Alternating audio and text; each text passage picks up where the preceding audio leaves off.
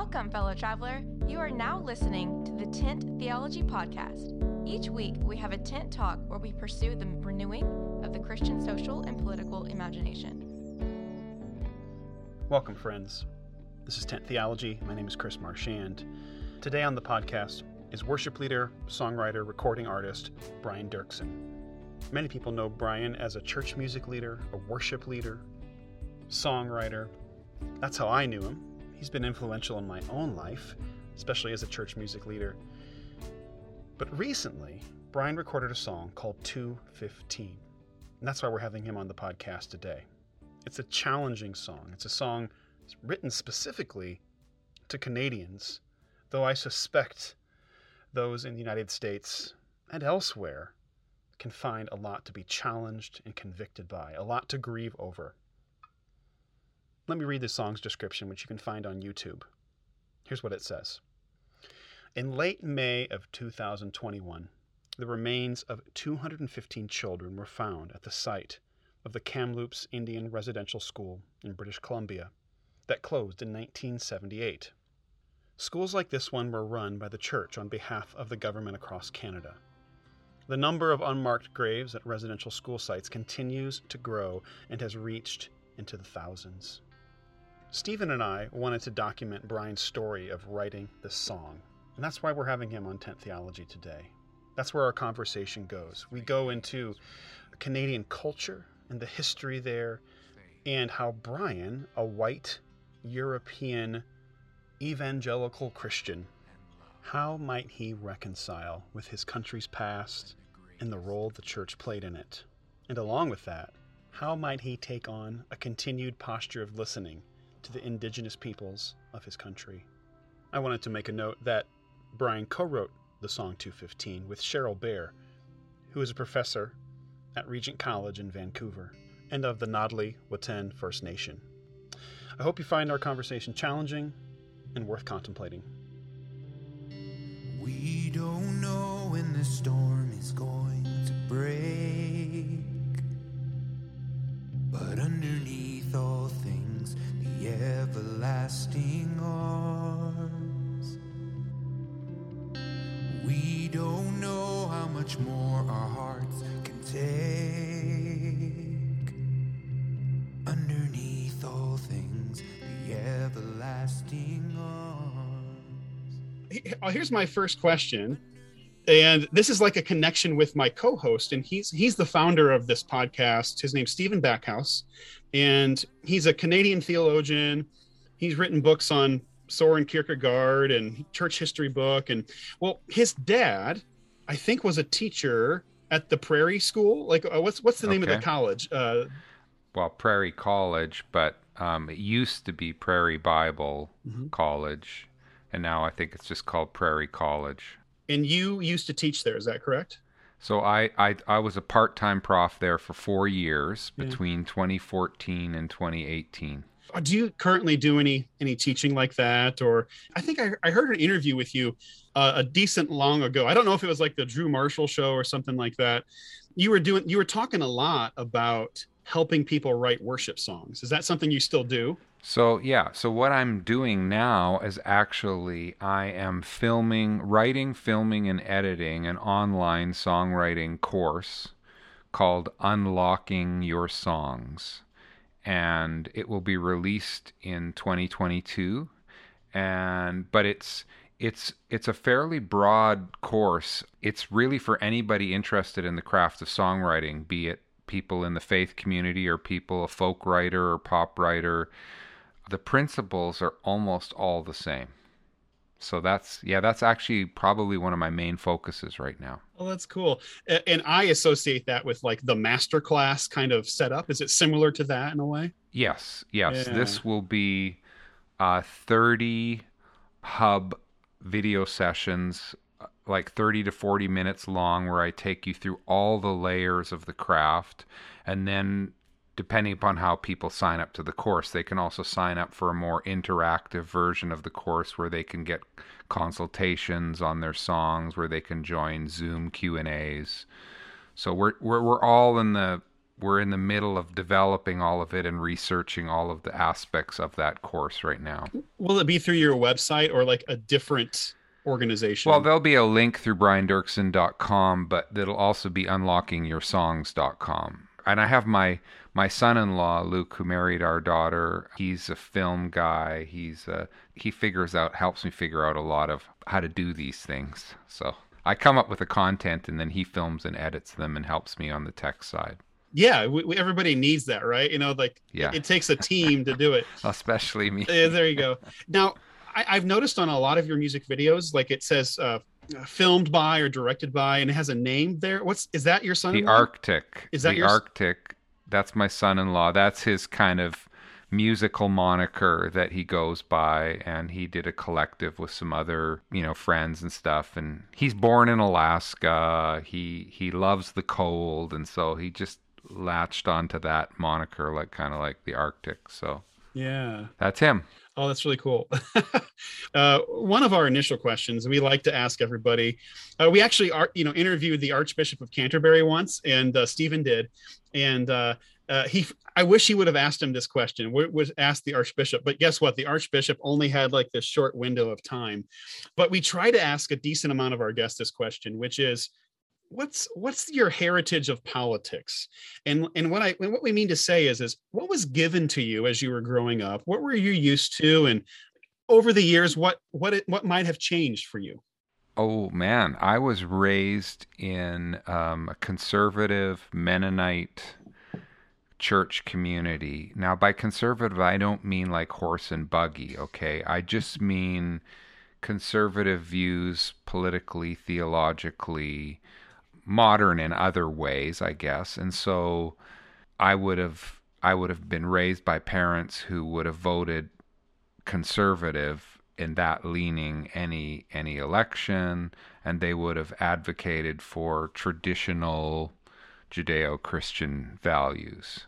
Asking me about my political heritage, as a Canadian, we are an interesting bunch because we are kind of like a bridge culture between United States and Europe, okay? So a lot of how we view life and how we handle things like politics skews more towards Europe. But in pop culture, we're more connected to Hollywood film, pop music. But under the surface, that's kind of like, maybe this is the wrong way of saying it, but that's kind of like surface stuff. But as soon as you start going into deeper things, like what political leaning do you have? How do you view financial fiscal policy? How do you view the environment? How do you view we're much more, I think, European. Healthcare, right? That's a big one. Exactly. Right? Healthcare would be an example. Each of these subjects are fraught with so many complexities and polarizations. Well, so maybe my question would be, as an American, if I make a statement as an American Christian about healthcare, somebody's going to attack me from some side. Is it similar for you as a Canadian if you were to make a statement about healthcare? There is virtually no debate about healthcare in Canada from a Christian side or any side other than the fact that we are thankful for our healthcare providers and we grieve they're not supported well enough, and that there's, like any institution or system, it has flaws and it's partially broken, right? For example, my sister-in-law, my brother's wife, has had a back issue that requires back surgery, has put her out of work for a year and a half, and she's on a waiting list, right? And she can't work because of this. In the States, my understanding is depending upon what her insurance policy would have been, that procedure would have happened a long time ago. Or if she didn't have policy, if she could have paid $500,000 for it, she would have just gotten it. And in Canada, that's not an option. So there's pros and cons to every system. But I had this crazy moment. Okay, I was on tour in the U.S. on a tour bus with. Should I say who? Well, yeah, I'll just say who, because it was a trio. So that it was Paul Baloche, Catherine Scott, from Northern Ireland and myself, plus a band and techs and stuff. And we were doing these kind of experience worship concerts, conferences, traveling throughout the States. And somewhere on our journey, healthcare situation came up, and somebody made a comment like, if we get universal health care in the United States, if Obama gets his way, I mean, that's the beginning of the end for like the church, for like it was like made into this like huge moral, spiritual, theological deal. And I'm the Canadian on the bus, and of course Catherine is the Northern Ireland, and we both come from countries of socialized, it's like, well, everybody gets access to health care. It's just part of what it means to be a citizen of Canada. So I put up my hand and go, it's not really a big deal, I say a couple things, and several of the crew and band just look at me like I've become the Antichrist, like I am just this evil person on the bus.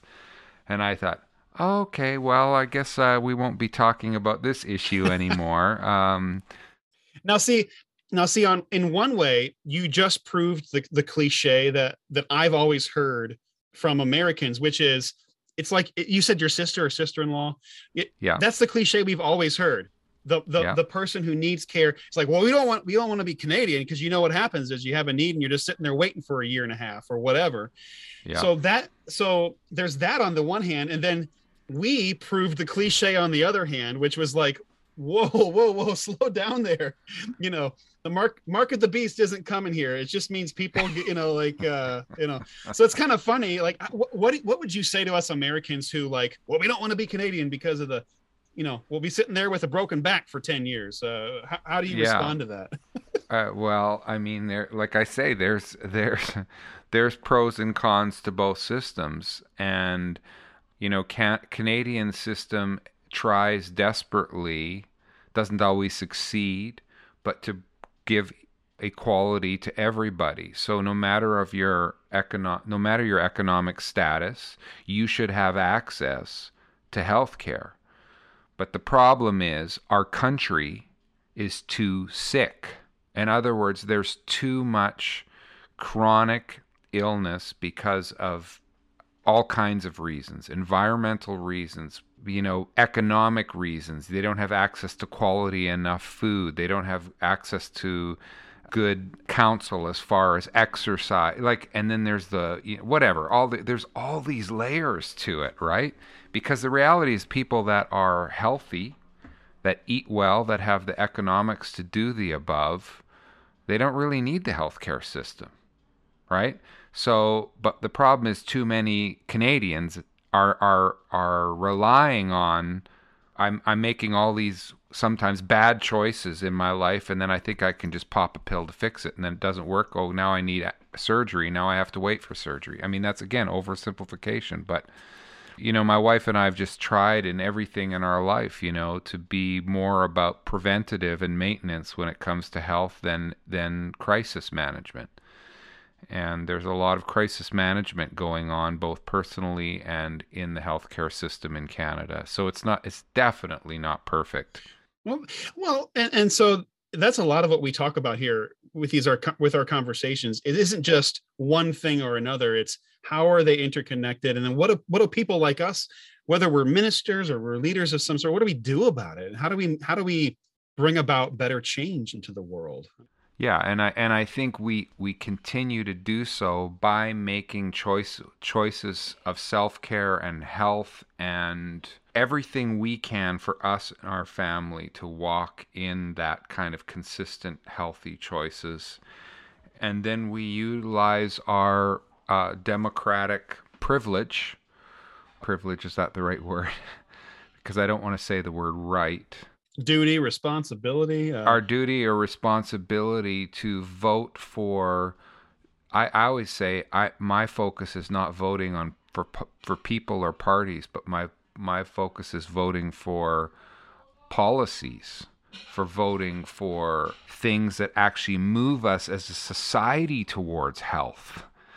if a particular party that I was raised to vote for is consistently supporting policies that don't lead towards health, I will not vote for them. I will vote for some other person or party, not because of the person or party, but because of the policies they stand for. I actually wish, and I was on a plane, this is just before COVID, happened to be seated beside one of the heads of the Canadian radar airplane, and he had a couple of people he worked with in the States, and they work at all of the how plane patterns and flight patterns and safety all over North America. And there was an election coming up, and we started talking, and we both had come to the same conclusion. We wish that we could vote for policies instead of politicians. That there was these, okay, here's 10 policies. What do you want to support with your tax dollars, with your vote? And then whoever's going to serve those policies, that's what we're going to support, But it's so hard, because when election time comes, there's so much spin, there's so much twisting. The other party twists what the other party says and manipulates things, and it's it's tough. And just to be clear, because I'm an American and I'm a born narcissist, you're speaking of Canadian politics, right? When you say that, because I can only read into it you must mean America, because that's all Americans can think about is themselves. No, I'm not talking about America at all. I'm talking about the crisis in Canada and our political landscape. Yeah. Oh man. Okay. No, we'll get to this later, because I have this crazy 215 Indigenous. Okay. Yeah. Well, so what you were going to say relates to the song. Yeah. Well, let's get into that, and you can feel free to take things, where you want. But I have a set of questions here. I mean, here's maybe my first question is the catalyst for the song, and for you as a songwriter. I'm looking back on your recent albums. And, it's Christmas songs, right? And your other songs like Everlasting Arms, where you're bringing comfort to people, right? You're saying, lean on God, depend on God. And then here something clicks in you. You're like, I'm going to write a song that might ruffle some feathers. What was the thing that clicked over where you're like, yeah, I got to do this? Well, first of all, I have always deeply believed in the power and importance of singing lament and singing protest, okay? And I think history is full of examples of lament songs, of protest songs, and I think the Bible is full of examples of lament and protest songs. Obviously, as a musician, I would rather major on the positive, on the comfort. But by doing so, you are ignoring the truth of what is right in front of you. You are offering false comfort, and it's not something I can live with doing. Okay, with that as a background, the way I write songs is simply this, is I live my life, and I wait for the next seed to fall into the soil of my life, okay? I'm very, very emphatic about this. God does not give us songs.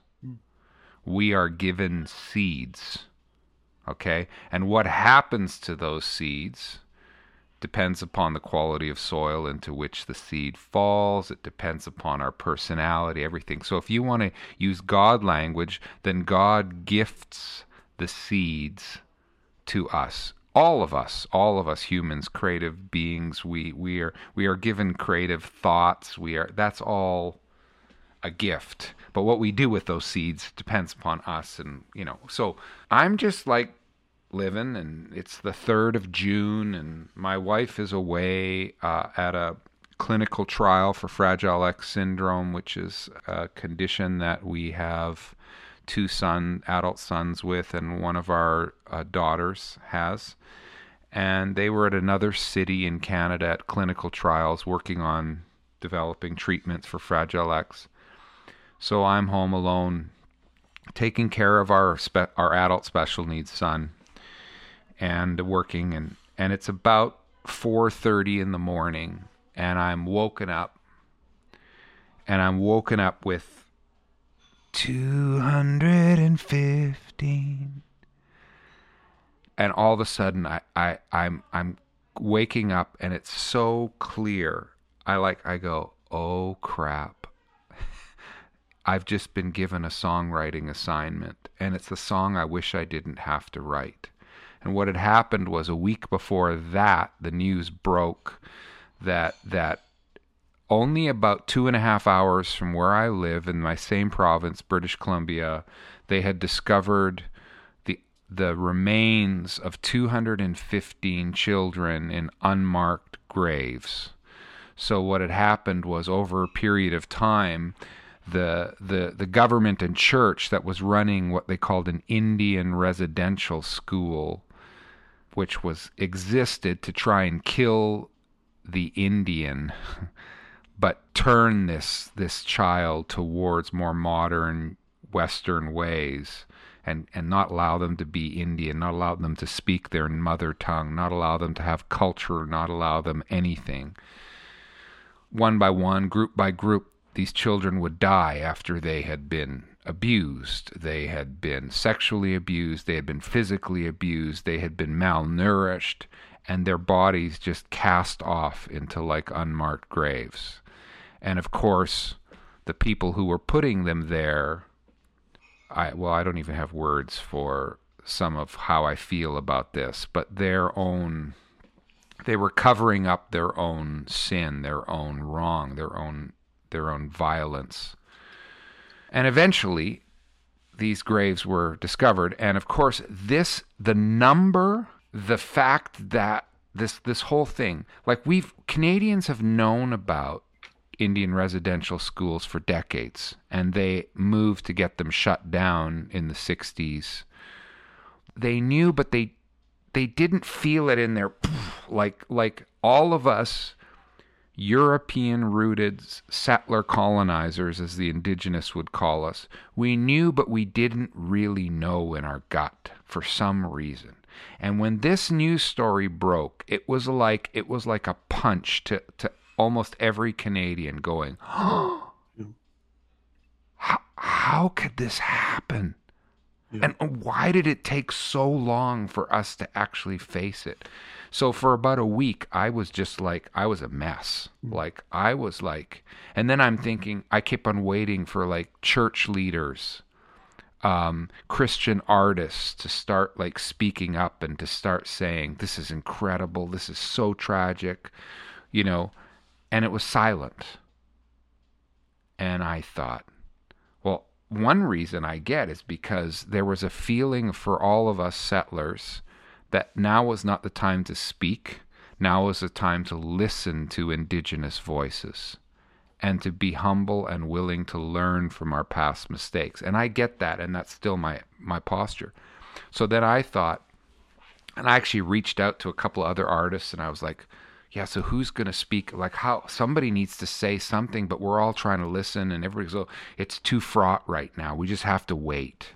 And anyway, that morning, and then I wake up with this 250, I'm singing the number, and I go, oh, that's my songwriting assignment. So I write the song, and over basically that couple of days, I write the song, and then I think, oh boy, what do I do with this?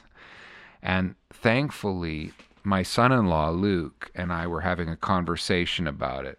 I play it for him in rough format, and we'd start talking. He goes, the first step we should do is we should reach out to an indigenous artist, somebody we know who has, some Christian faith, but also who is very, very indigenous. They know who they are in their mother culture and mother tongue. And so there was a local indigenous artist that I had met at a Jesus and Justice conference the year before. Her name is Cheryl Bear, and I reached out to her, and 48 hours, nothing. And I thought, oh shoot, now I've offended her, and I've said the wrong thing in the song.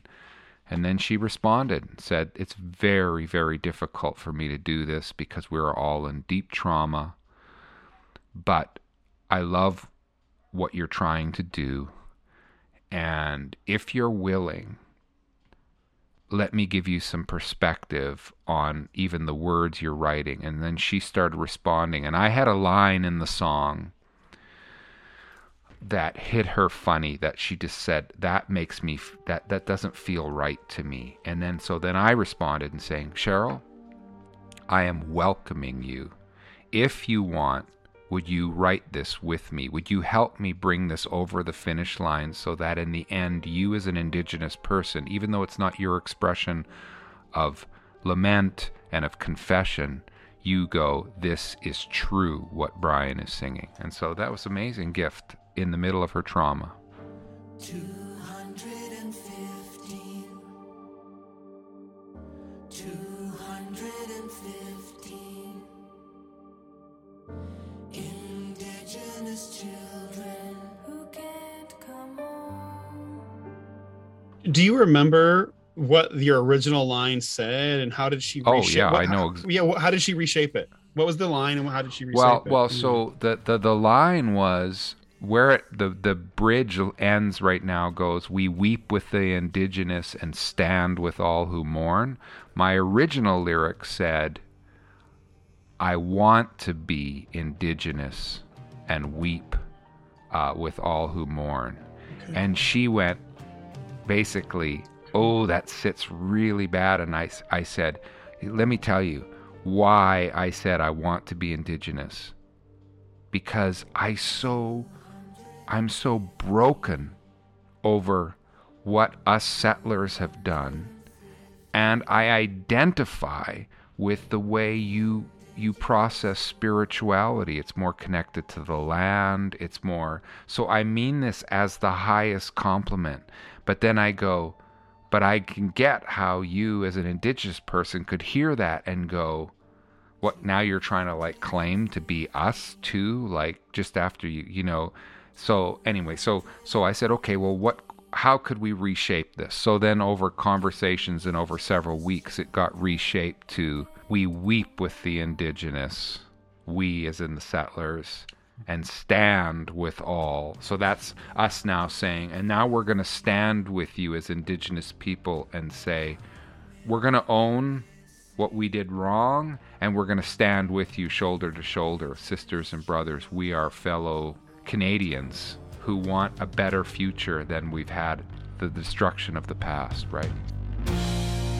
Why did it take so long revealing this ancient wrong when mothers cried through countless nights alone? The church and the government complicit in violence. How could such savagery stay unconfessed? Okay, I have a couple of quick questions, or one quick question, and I'll get to a longer question. As an American, we say Native American. Yeah. Population, and I hear you using Indigenous, and when I was in Canada for a little bit, they were using First Nations, and so I'm curious, what is currently proper? What do people want to be called, or how do so what's the status? Well, Indigenous has become their preferred label, if you want to call it that, though they still use First Nations. And of course, Native American, we're in North America, and of course the First Nations, the natives, they didn't recognize the border anyway. So I mean, those all work. And I don't know whether this is part of the Indigenous in Canada creating a slight distinction from Native Americans because of their political reality that they're living in Canada, but they have definitely landed on Indigenous. I with a capital. Right. Okay. Next, somewhat maybe quick question is, do you have your own story of knowing Indigenous people? I'm from Illinois, so I am on Native land, Indigenous lands, but I'm far removed from it. Right. I grew up influenced by Rich Mullins and his work, and he moved out to the Navajo Nation. I mean, huge influence on my life. One of my best friends, he ran a radio station on the Navajo Nation, and trying to do ministry amongst people there. things like Dances with Wolves, right? That can be a big moment for some white people. It's like just realizing, coming face to face with the fact of what we did. But I don't really, I went to seminary with one Navajo guy, and he was mind blowing to me. Like his boldness to stand and both proclaim Christ and proclaim his own identity. I wish I could get back to that guy. Like I want to know him better, but we went our separate ways after seminary. What's your own story on that? Are you in more proximity to Indigenous peoples? Where the town, small city that I live in, Abbotsford, which is about 45 minutes east of Vancouver, there's not tons of Indigenous people here. We've got about 150,000 people. Most of us are European settlers, and then about a third of our city is from the Punjab in India. They're Sikhs by religion. So there's a lot of saris and turbans and actually signs that are in English and Punjabi.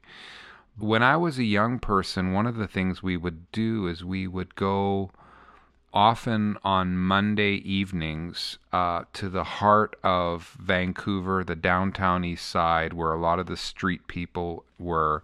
We would stand around, pull out guitars, sing songs, wander the neighborhood, talk to people, give them food, pray for them.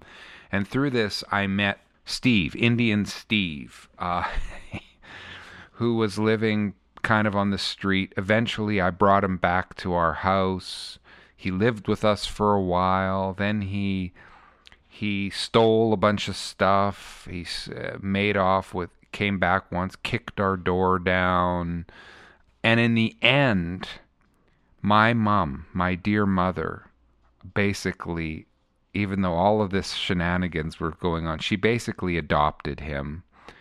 And up until my mom's death, she would sew blankets for him. He went in and out of prison for a bit and then came out the other side and has been an absolute wonderful person and friend for the last number of years. I don't see him that often, but when we see him, there's a lot of affection. And so I have some connection. Often the stereotype is tragically true in Canada that in the roughest parts of our big cities, a good portion of those struggling with addiction and living rough are Indigenous people. And when I look at the root causes, I'm not surprised, right? We have stolen pretty much everything from them, starting with the doctrine of discovery. That these lands were uninhabited and we just claimed them. And so we stole their land. And then, of course, we stole their children with residential schools. And then the big scoop of the 60s where we forced Indigenous people to give up their children and adopt them. But the thing is, it's terrible, the history. But the thing that I'm hearing after some of these Indigenous people have heard 215 and I've dialogued with them is there's a surging hope that finally, because truth is being acknowledged of what actually happened, that there's going to be a different future, that there's hope in these people. And some of them are like you described, your friend that you met in seminary, some of them are deeply Indigenous and also Christian Christ followers, that they see and hear in the message of Christ and in the gospel a hope and a connection with God that is something that they can identify with. In the meantime, they also have all of their Indigenous identity and even their Indigenous spirituality. My friend Cheryl, they'll sage, a room with sage smoke. They'll do these different Indigenous rituals, and it works together in a way that probably for some Europeans in the past they would have go, oh, you have to give all that up. And now I think we're coming more to our senses and recognizing, no, this is good culture. There's good culture in there, and it shouldn't be obliterated. Yeah. So this leads to my next question, which I'm kind of going to combine a couple of thoughts here, which is one, who was this song written for? Because I don't necessarily hear it as being written to indigenous populations. It's written No, it's not. to the established European churches. So that's one prong of my question. Like, just try, is that the case? And the other side of it is, okay, you're right. So what now? Kind of question. Right. Because I don't know about you, but we live in COVID time, and there's elections, and there's other, like, things are passing by us like so rapidly all the time. Yeah. And so how do we take this moment and go, how do we as the church discern, what do? We have to make changes. We have to bring about reconciliation. What are some of the conversations you've been a part of since the songs come out? Some very interesting conversations and hopeful conversations. I wrote 215 not for indigenous people, but for us as the European settlers, and specifically people of faith. And I think there's a parallel story going on in the United States. It's not just Canada that had residential schools. Okay, so when we sing we're Christian and Canadian, yet now ashamed of both. I mean, it could be the same. We're Christian and American, yet now ashamed of both. We weep with the indigenous. Like, the thing is that what we recognize in the backstory is this Christian nationalism, this Christian fused with empire that is completely anti-Christ. Okay, it is so the opposite of the spirit of Jesus. It's astounding. So we're owning that. We had in Canada a thing called the Truth and Reconciliation Commission. This is owning our truth. If we're going to have reconciliation, you have to first acknowledge the truth of what happened. And then, what's next? I would say listening, right? We're listening to indigenous native voices. How are you doing? What have you gone through? Tell us your story. Like, now's the time for us to listen. The next thing I say is, as we're talking about it, is how can we learn new patterns, new language, even to have healthier interactions with people who, of course, there's some of the indigenous population that want nothing to do with Christianity. And there are indigenous people who have found in Jesus a Savior that actually is, they realize this for their nation too, when it says in Scripture, Jesus is the hope of the nations, that yes, he's for us too, but not that type of Christianity, not the empire type of Christianity, the Jesus of the Gospels, who was for the marginalized, who was healer of the sick, who went after the one who was stranded and lost, And then of course it's the hope is that each of us in different ways could become personally connected with indigenous people, and that we learn to love each other. So for me, it's like the listen, learn, and love, that we find ways to serve and support. We give of our resources, of our time, our energy. There's something here in Canada that's they're exploring, where charities are being formed so that whatever indigenous lands a European person is living on, that they can give to a local charity that benefits the tribe that was unceded, that never actually gave up their territory. It was stolen from them. Like we're trying to find practical ways. How do we actually walk this out now, so it's not just a quick passing issue? Do Canadians use the word reparations? Because that's what we would say down here, is like, that's a form of reparations, a form of it. Yeah. And I think all of those things are important steps. Of course, when a life is stolen, how do you repay in reparations for a life? And of course, you look back in the biblical accounts, and apparently, some of the reparations that were mandated in the Old Testament were significant improvements on the culture that surrounded them. But still, you look at those things and you go, how do you put a price tag on a life? A child being sent to residential school, then abused, then dies and throws into an unmarked grave. It's all of the potential. It's all of the. How do you pay for that? Yeah, that was actually one of the questions, and you just brought it up naturally, and I guess maybe I'm interested if there's more to say on that, which is, I was looking at some articles, and there's different schools, right? And different schools have different numbers of the graves associated and attached, and some are greater to lesser extent. I mean, again, it's like every life is a tragedy, every life lost. So getting into the numbers too much is a bit too, I don't know, too in the weeds for me. I think what I was interested in, and I didn't quite know yet, which was how these children died.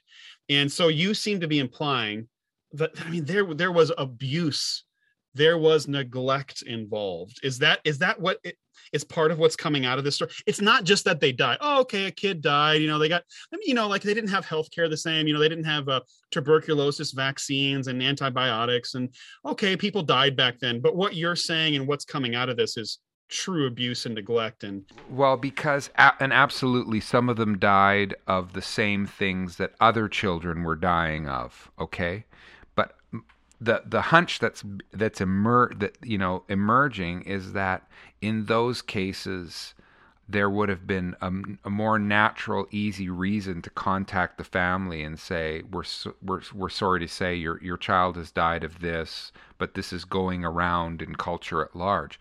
But there are countless stories, for example, of children being like thrown downstairs, of sexual abuse, of physical abuse, and then being locked up like in cages and as punishment and stuff. And so and eventually some of these children succumb to the effects of their abuse, and then those children they're put in these unmarked graves because they're being put in there out of even shame of how they were treated, right? Their bodies are covered with bruises and marks and stuff, and so it's not like can be like handed over to their parents, right? Like it's just that's why for the first week after this news broke, I kind of like stumbled around going, I don't even know. Like it started unraveling for me some of my Canadian identity.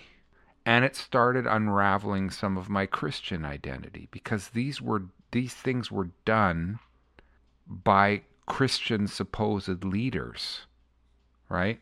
Now I understand, like my denomination, I was raised in a Mennonite kind of German conservative.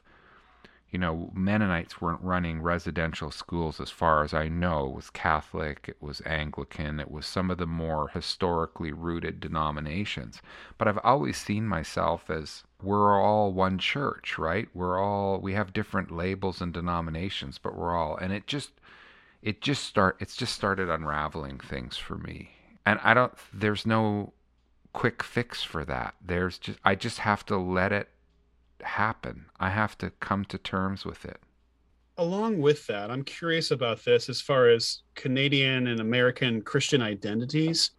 There's a chance that if somebody in America in the church would bring up this issue, because we would have our own stories here, we would be labeled as, oh, well, Brian Dirksen just turned woke on us, didn't he? And right. I don't know if do you use that term? Are Christians being labeled with that term? They say Brian Dirksen hates Canada now. Oh, so you're saying that that all white Canadians are awful people? And instead, I think maybe what I'm contemplating in myself is, why can't you just lament? Like I'm speaking to myself. It's okay to just grieve. Instead of saying, oh yeah, now you hate America. No, I'm just grieving. Yeah. And I had, a few comments online pushing back. You've gone too far. I've had somebody else refer to me as half woke. And I was trying to figure out what the heck that meant. I've had people say, oh, you're not becoming like one of those progressive Christians, are you? it's so weird actually to hear words, progressive or woke or something, that are actually talking about waking up to truth or progressing to learn, which means to learn, that's a bad label. And of course, as soon as we get into labeling, we're getting into us versus them. We're getting into the age-old human problem that Jesus was trying to pull us away from, in my opinion. Put it this way, we are so afraid of lament, of grief, of death, of talking about those things. They make us so uncomfortable. I talk about the difficult emotions. We want to focus just on the positive emotions. So we are this death-denying, lament-avoiding culture. Because as a church, we exist within that culture, we take on those characteristics and we somehow believe, and then we read back into the Bible through that filter of our culture. And yet there's so much in the Bible that talks about, mourn with those who mourn.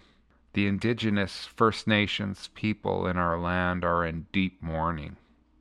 And they're in deep mourning because we tried through intimidation, through assimilation, through eradication, through whatever word you want to use, we tried to force them to convert to our type of spirituality, to our type of faith. And I don't hate my nation.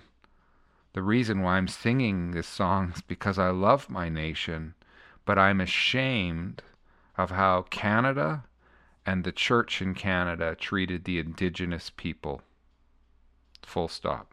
And I'm grieving that. And I'm coming to terms with something that I should have come to terms with a long time ago. Along with that, then, at the end of your video, it says Indian residential school survivors, and you give a hotline. People can call. What are you hoping?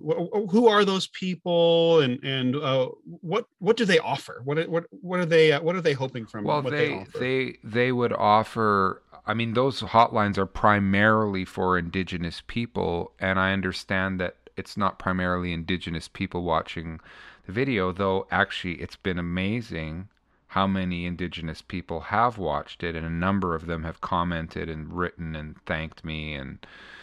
But what those hotlines are offering is, because of the intensity of the trauma and reliving some of these memories, there's mental health issues, suicidal issues, everything, these are safe people on the other end of that phone that will help people process some of that pain. I also want to just put it there because I want us Europeans to know that just like we give to other charities, to other parts of the world, we send our money for victimized, impoverished people in other parts of the world. We have people right here that have been victimized and marginalized, and they need support and they need help. And I want to encourage people to speak up for that, to give their money towards that, and to acknowledge that that's important. One last question about this, and it relates to the responsibilities of worship leaders, pastors.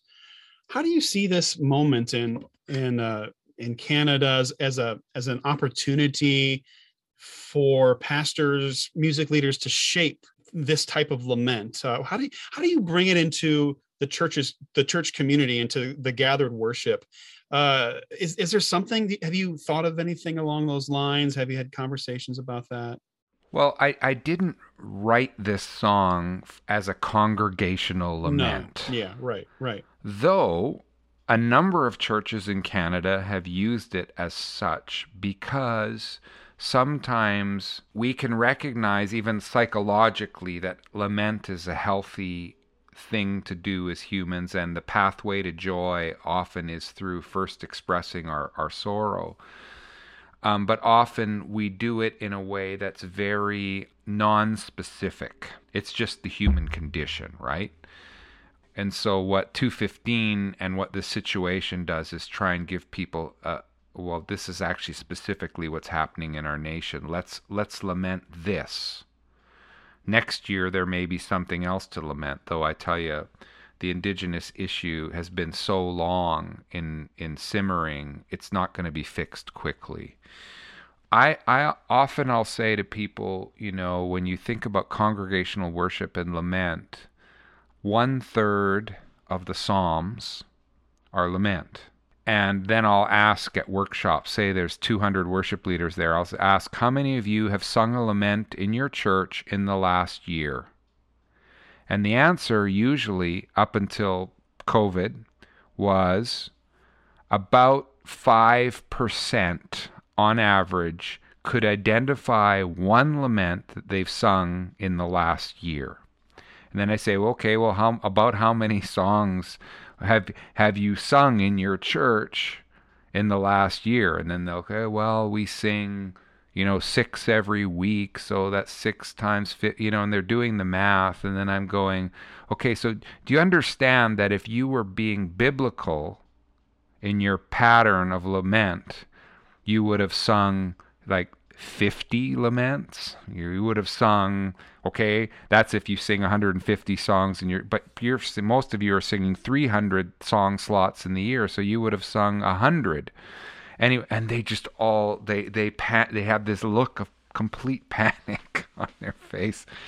And I go, and I'm not saying that we're going to go from nothing to 100, but I say every quarter, include a lament, take a moment to say, I don't know here in our congregation how many of you are suffering loss. How many of you have lost a loved one in this last year? How many of you are struggling in your business? But Psalm 13, how long, O Lord, will you forget me? How long will you look the other way? The psalmist is saying this is what it feels like when you are in the middle of suffering and disorientation. And if we never include those laments in our congregational gathering, our song selection is sinning against the suffering. How long, oh Lord, will you forget me? How long, oh Lord, will you look the other way? How long, oh Lord, must I wrestle with my thoughts and every day have such sorrow in my heart? We are bombarding them with these constant, positive, uplifting, upbeat songs when what they actually need is an expression to cathartically release their grief and their sadness. So this is a huge issue, and I've talked about it, I've taught on it in workshops for the last 20 years. When I even recorded my first setting of Psalm 13, How Long, O Lord, on the You Shine Integrity album, the heads of Integrity showed up at the live recording. They heard our practice and they said, you can't do that song. That's too much of a downer. And I said, okay, here's the deal. You guys are the record label. At the end, you'll get to make the decision, but I'm pleading with you. Let me do it as part of the night and watch what happens when I do it. Okay, we'll let you do that. I did it. Then they said, yeah, we saw what happened. That was really good. That was really helpful. We'll let you include it on the album. But I have to fight every single time to include one. There you go. And it's never changed. It's never changed. Oh, that's really, oh boy, I'm fascinated by that. Well, Brian, thanks so much for your time. This was really meaningful for me, and I just appreciate your graciousness and willing to go to different places today. So. Oh, you're very welcome. Yeah. Thanks for having me, and great joy to join you. To further support the show, please subscribe wherever you listen to podcasts. Follow us on social media and learn more about 10th Theology at www.tinttheology.com. Thank you for joining us, and God bless everyone.